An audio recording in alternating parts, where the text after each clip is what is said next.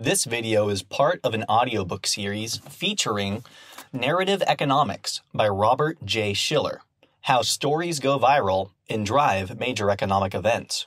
For more audiobooks, please visit my YouTube channel or my website for downloads. Part 2, The Foundations of Narrative Economics, Chapter 7, Causality and Constellations. The goal of this book is to improve people's ability to anticipate and deal with major economic events, such as depressions, recessions, or secular, that is long-term, stagnation, by encouraging them to identify and incorporate into their thinking the economic narratives that help to define these events. Before we can forecast reliably, we need some understanding of these events' true ultimate causes. The key problem is determining what is a cause versus what is a consequence. Though modern economists tend to be very attentive to causality, as a general rule, they do not attach any causal significance to the invention of new narratives. I want to argue here not only that causality exists, but that it goes both ways. New contagious narratives cause economic events, and economic events cause changed narratives. Of course, almost nothing beyond spots on the sun is purely an outside influence on the economy. More on sunspots later in the chapter. But we can think of new narratives as causative innovations, because each narrative originates in the mind of a single individual, or as a collaboration among a few people. Economic historian Joel Mokyr, 2016, calls such an individual a cultural entrepreneur, and he traces the concept back to philosopher and polymath David Hume, who wrote in 1742, quote, "What depends on a few persons is, in great measure, to be ascribed to chance, or secret and unknown causes. What arises from a great number may often be accounted for by determinate and known causes." End quote. Understanding the effects of the few persons who create contagious new narratives is essential to formulating the foundations of a theory of narrative economics. The effects of a few persons sometimes works through the creation of contagious new narratives. Though narratives are commonly connected with celebrities, the few persons who invent a contagious narrative are usually not famous, and often we will never know who they were. Later on, we can look for celebrities attached to them, but we will usually not find the authors. In this chapter, we will consider the causal elements that make economic narratives go viral, especially stories and storytelling, with the aim of developing a better understanding of these narratives' deep structure. Direction of causality. It is not easy to prove direction of causality between a narrative and the economy. For example, did the stories of successful speculators and wild enthusiasm for stocks that characterized the 1920s cause increased stock prices and increased corporate earnings? Or did those increased earnings cause the enthusiasm? Was the similar enthusiasm for Bitcoin after 2009 in any way responsible for the increase in Bitcoin's price? Or was Bitcoin's increased value just a logical reaction to news stories and new progress in the mathematical theory of cryptography? A problem in establishing direction of causality for major economic events is that economists usually cannot run controlled experiments that accurately simulate economic conditions at large. In contrast, laboratory scientists conduct random trials, perhaps by administering a drug test to an experimental group and a placebo to a control group,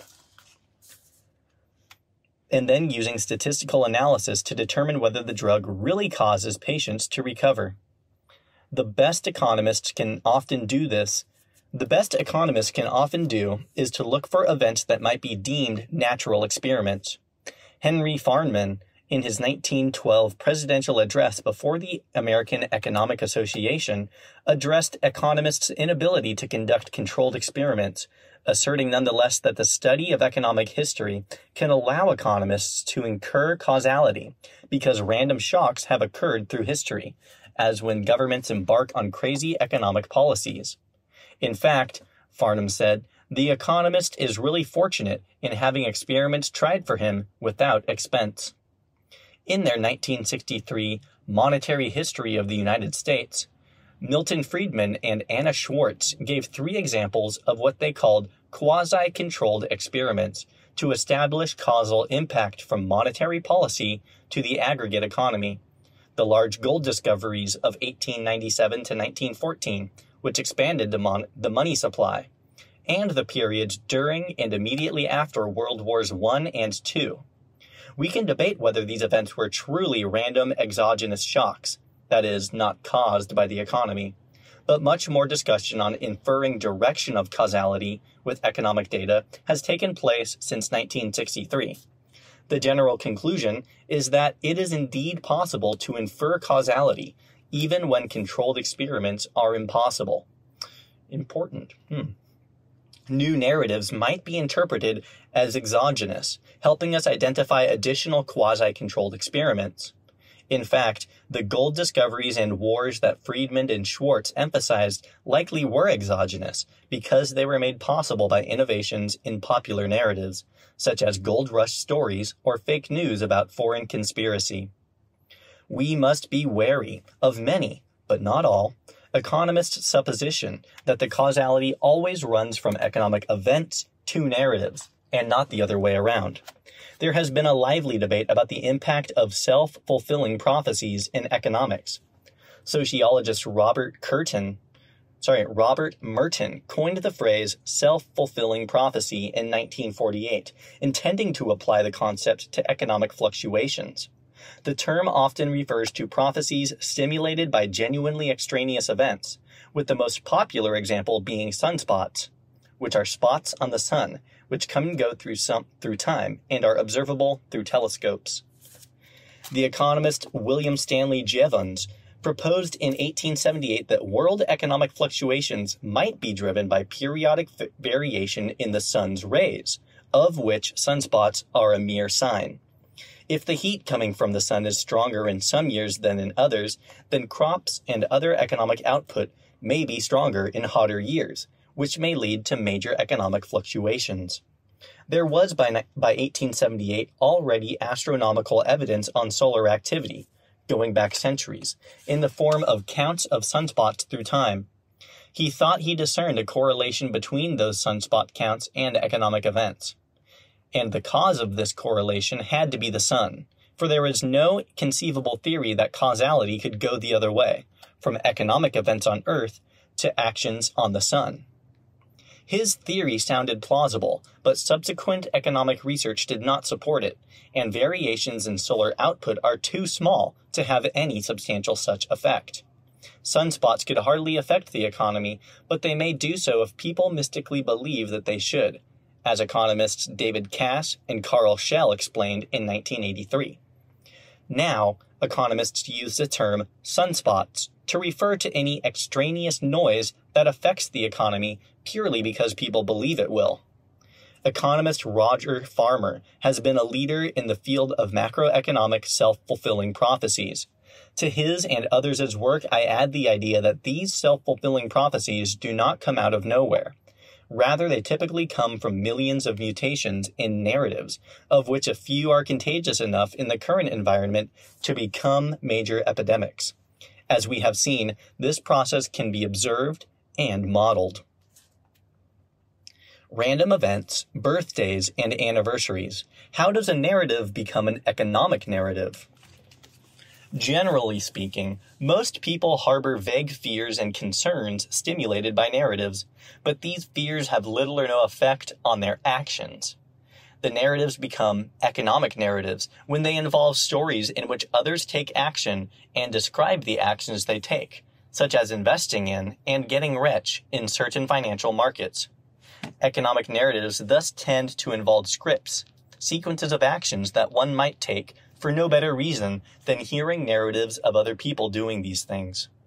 Trying to understand major economic events by looking only at data on changes in economic aggregates, such as gross domestic product, wage rates, interest rates, and tax rates, runs the risk of missing the underlying motivations for change. Doing so is like trying to understand a religious awakening by looking at the cost of printing religious tracts. But it is easy to see why economists often fall into this trap. Abundant data exists for GDP, wage rates, interest rates, and tax rates, but data on narratives are spotty at best. Economists may be falling into what historian Jerry Mueller calls the tyranny of metrics. Mueller is not opposed to providing quantitative indexes of important economic phenomena, but he does note that most people overreact to such indexes and fail to see that they are overestimating the importance of arbitrary quantifications that are really of limited value. The people who make economic decisions against a background of narratives do not usually explain their decisions. If asked to explain, they might be at a loss for words or try to talk like economists. How, for example, can someone explain the ultimate reasons why he or she hesitated to spend during a recession? Hesitation is not taking action and might be caused by an absence of any identifiable thought to take action amidst a large group of other thoughts. Contagious stories are largely creative and innovative, not simply a logical reaction to economic events. For example, major stock market corrections take place over many days, during which the public has plenty of time to read the sometimes creative and sensationalistic writing of the various news media, whose job is to attract attention. Over that time period, stock market participants take part in countless conversations that reinterpret the news in efforts not only to inform, but also to amuse. The process is in many ways a random event, like the mutation in a microbe such as a bacterium or virus. The celebrity, for example, may offhandedly voice a colorful phrase. That is what happened on October 15th, 1929, 2 weeks before the 1929 crash, when the famous Professor Irving Fisher of Yale, in a speech before the Purchasing Agents Association of New York, said that the U.S. stock market had reached a, quote, permanently high plateau, end quote. The newspaper picked up that new colorful phrase over the next days. That spectacularly ill-timed and ironic phrase became an epidemic, probably affecting the duration of the market debacle, and it is still widely remembered today. In fact, those 3 words are more famous today than the title of any of the books that Fisher spent years writing. They are in the same league with other colorful phrases such as irrational exuberance and Laffer curve. These words and their effects came from outside the economy, and they are therefore exogenous. Also, anniversaries of past events can resurrect economic narratives. Even though a narrative of years past, such as the 1987 stock market crash, has lost its contagion, it may still exist in the dim recesses of memory, for older people at least. But it has the potential to become contagious again if it is tweaked and probably renamed and reattached to a human interest story. For example, the news media tend to remind the public about the 1987 crash on major anniversaries, and they will predictably continue to do so until there is a bigger one-day crash. At that point, 1987 will no longer be the record holder, at which time it won't be of any interest at all. By 2013, the Bitcoin narrative was also beginning to fade.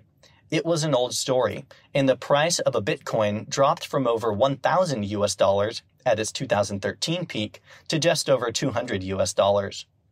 But a proliferation of new inventions, or mutations, kept the idea alive. Notable among these inventions was the initial coin offering, ICO, which allowed new cryptocurrencies to be developed with distinctively different stories. These currencies were backed, in effect, as shares of corporations. The ICO brought a flood of new narratives, each tied to a particular coin identified with some line of business. It brought back into public esteem the old sport of picking stocks, which had become somewhat tarnished as a fool's errand. There was something new to talk about. In 2017 alone, there were over 900 initial coin offerings for crowd-funded business startups that wanted to raise money for some new venture. Almost half of them failed within a year, but new ICOs kept on coming. Of course, economists are aware of the narratives associated with events, but mostly they work on the assumption that the narratives are nothing more than a bit of silliness that follows the discovery of changing real news about deep economic forces.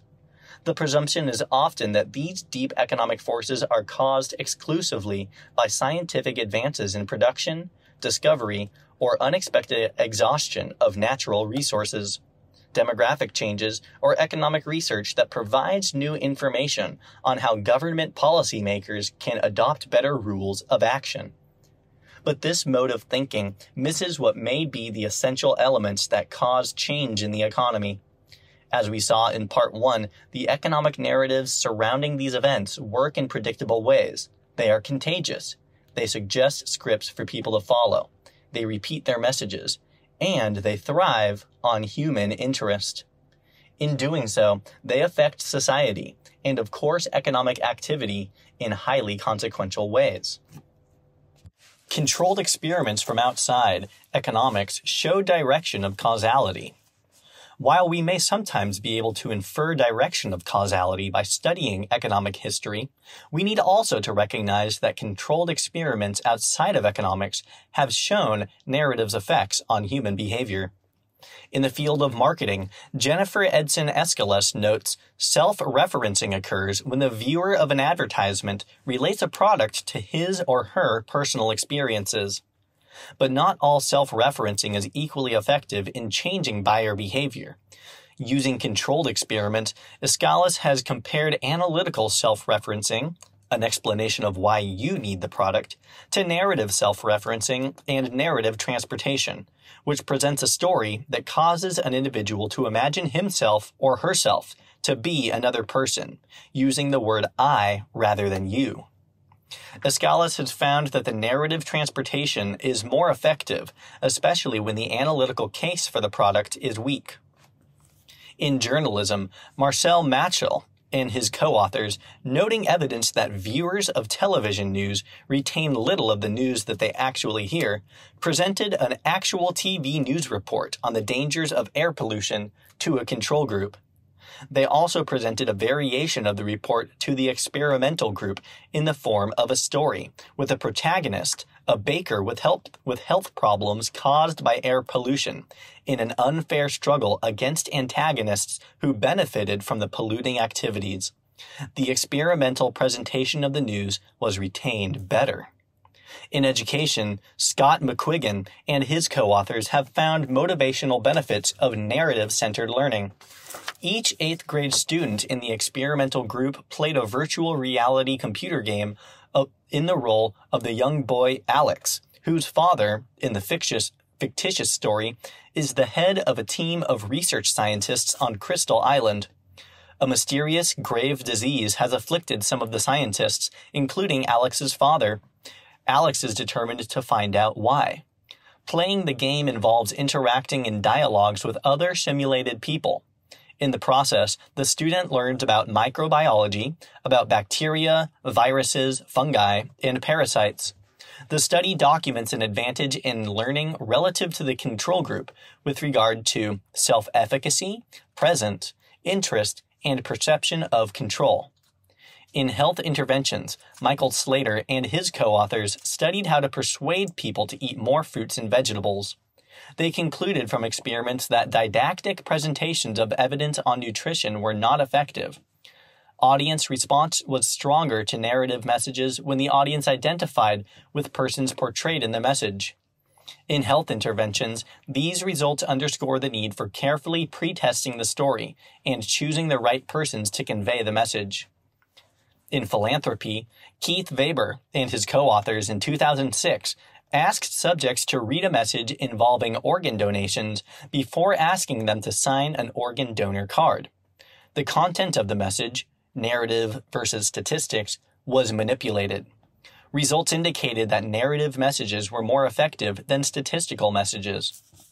In law, Brad Bell and Elizabeth Loftus, in 1985, conducted a controlled experiment in which subjects took on the role of jury members.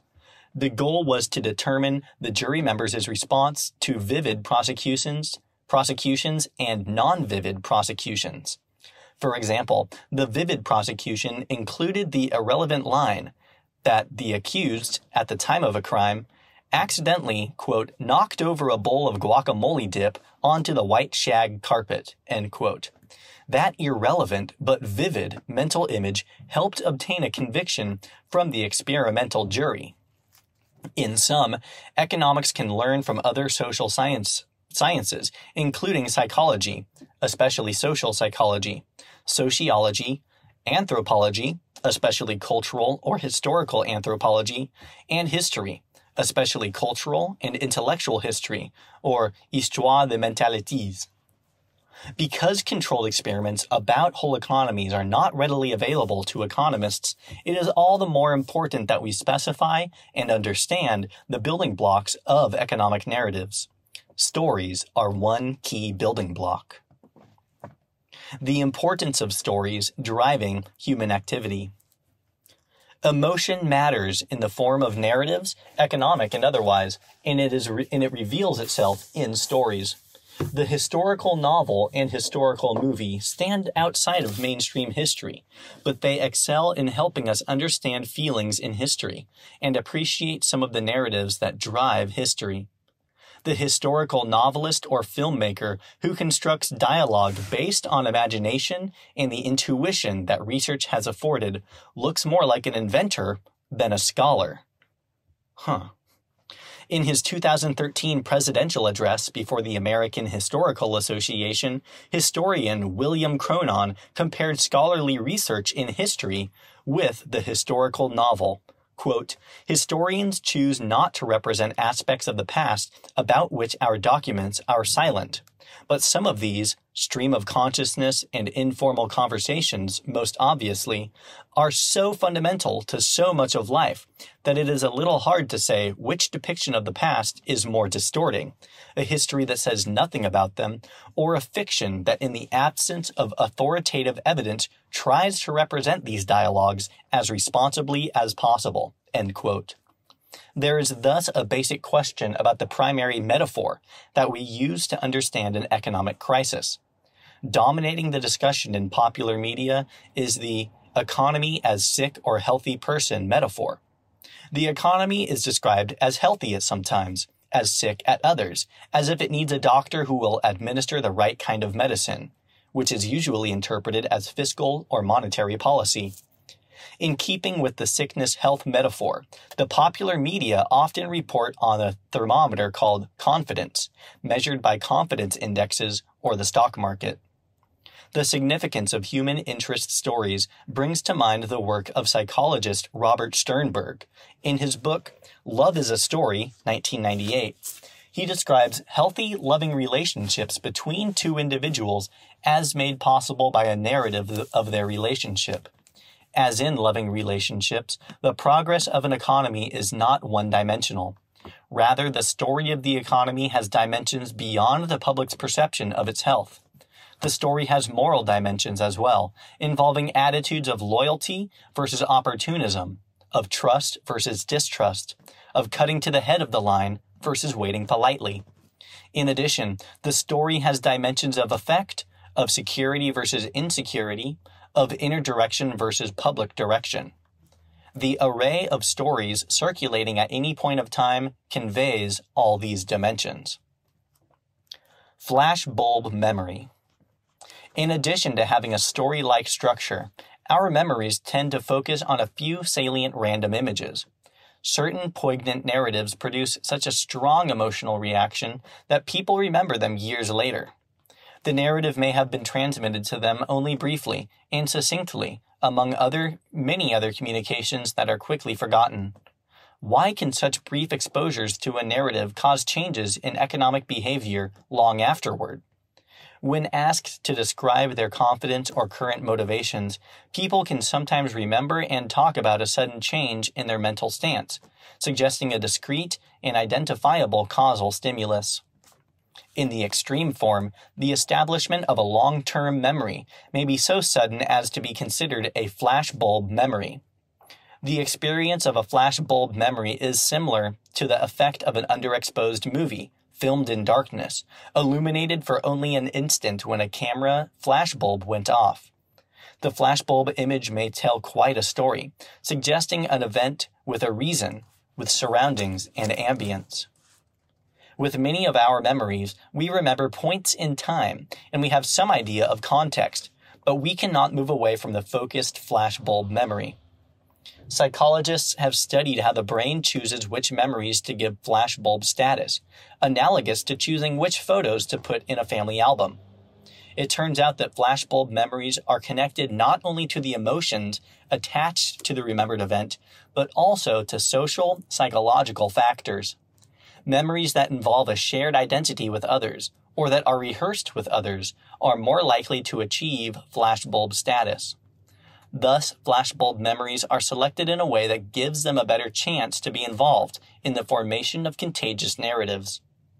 For example, the narrative describing the first shots of the U.S. Civil War near Fort Sumter in 1861 was vividly remembered decades later.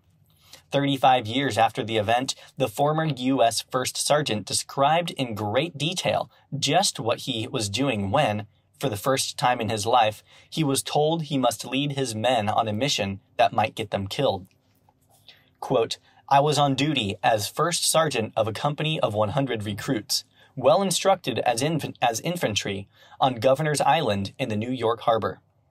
We had just about got through with our holiday celebrations, which in antebellum days were made to last about 10 days in the Army, and hearty celebrations they used to be.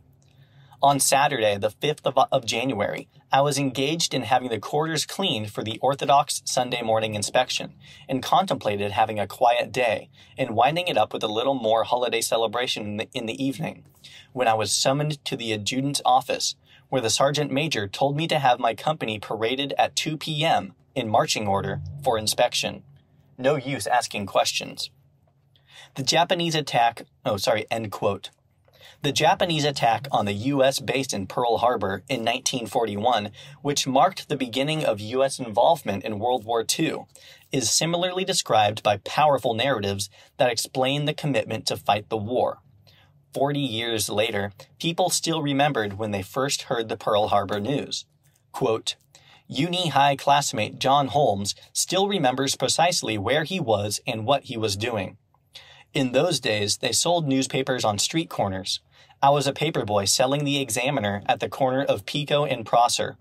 I sold the paper that reported Pearl Harbor had been bombed. But I didn't realize what it meant, that it would change my life. I was too immature." Joe Arnold was working, too, at a gas station at Glendon and Londonbrook in Westwood. He said, "It had a big tower. It was foggy that day, and I climbed up to the top of the tower to see if I could see anything. I don't know what I expected to see." Barbara Ryan Dunham's memory is typical of that of many Americans. We were at the breakfast table," she said. "We had come home from church, and we had the radio on. Nobody could believe it at first." End quote. Flashbulb memory is one aspect of the human tendency to become motivated by seemingly random details of stories, even brief stories that are little more than anecdotes. In the above examples, the stories involved what happened just before or just after the shocking news, in the form of a sequence of mostly meaningless events. In comparison, if we were to ask people to recount such trivial events about another random day decades ago, they would have no memory at all, precisely because the day was not connected with a famous or infamous event.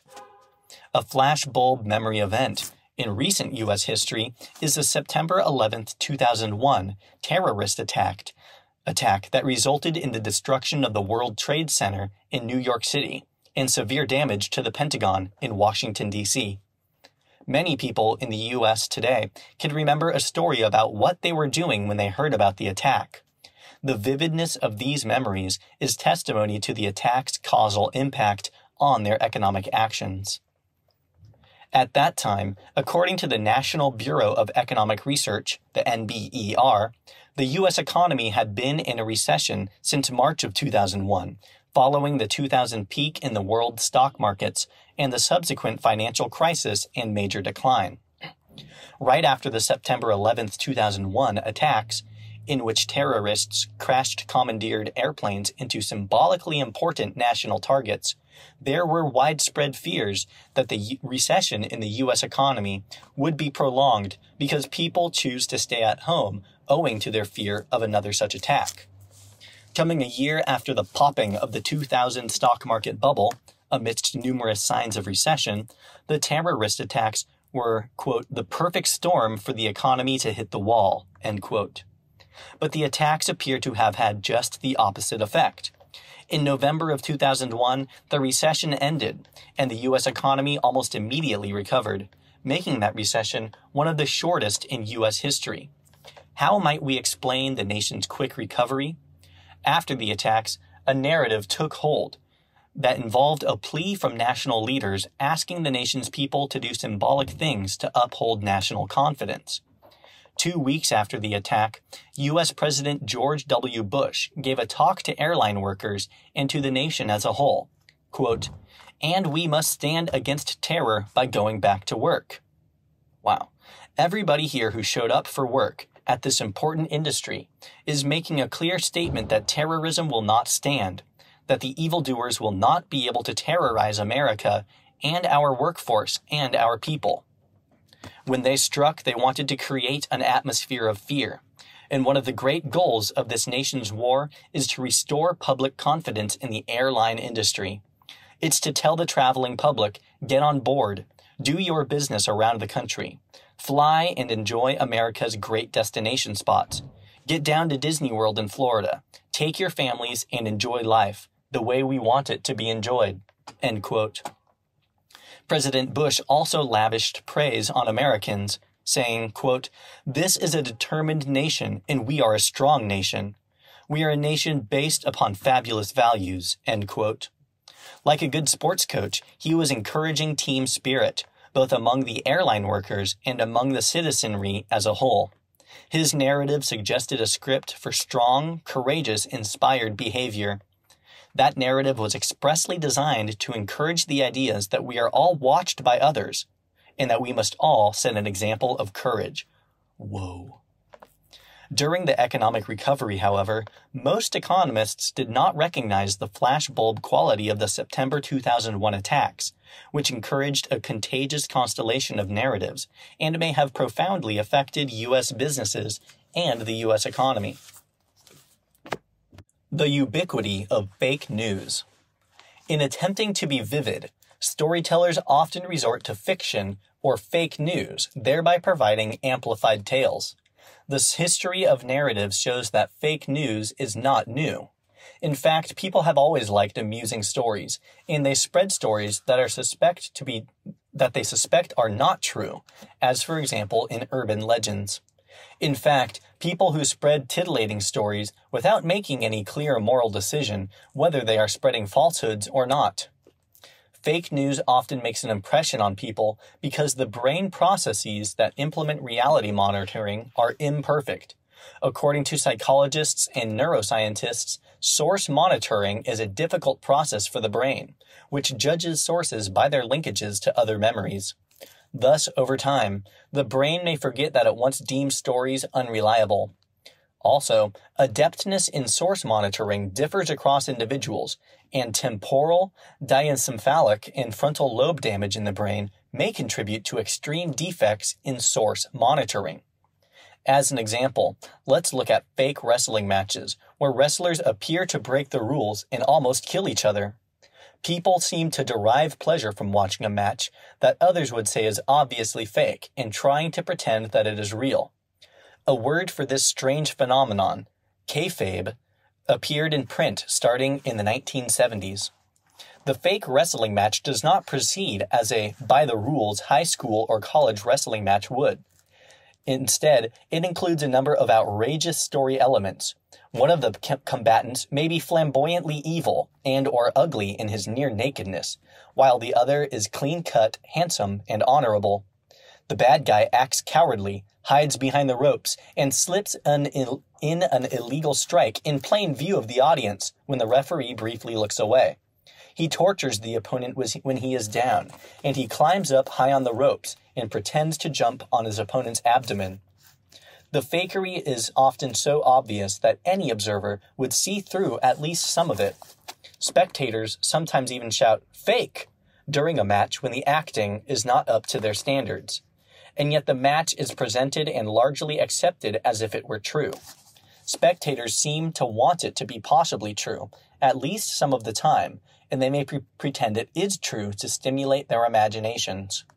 However, as literary theorist Roland Barthes notes, spectators at these matches rarely bet on the outcome as they do in other sports, saying, quote, "That would make no sense. Wrestling sustained its originality by all the excesses which make it a spectacle and not a sport," end quote. In other words, at some level, many people enjoy believing the story and do not care about its factuality. Fake fighting matches have a long history in many countries, indicating an enduring story. A ProQuest news and newspaper search for fake wrestling shows the phrase dating back to 1890, with a reporter noting that there have been a lot of fake wrestling matches lately. Even in ancient Rome, in the minutes preceding the real gladiatorial combats that sometimes resulted in death, there was a fake combat, prolucio, that whetted the audience's appetite for the real thing to follow. Prolucio probably resembled modern fake wrestling matches, and in some ways it may even have been more interesting to watch, in that the actors were experienced and skilled in manipulating audiences, and some were celebrities. Much has improved since ancient Romans released lions to maul and kill criminals, runaway slaves, and Christians in the Colosseum. We have established news media with reputations for honesty. The 21st century has seen the birth of fact-checking websites including AP Fact Check, factcheck.org, politifact.com, snopes.com, usafacts.org, and wikitribune.com. All of these sites have built their reputation by debunking fake news rather than by reporting all sides of a controversy without taking sides, which was once common in the mainstream news media. Unfortunately, most people do not read these fact-checking websites. In addition, their credibility has recently been compromised by fake news designed to harm their reputations, leading some members of the general public to give up the hope of ever finding the real truth. What conclusions can we draw? Given its presence over the centuries and millennia, fake news seems to be a part of the normal human condition. Fake performances, fake stories, and fake heroes are ubiquitous.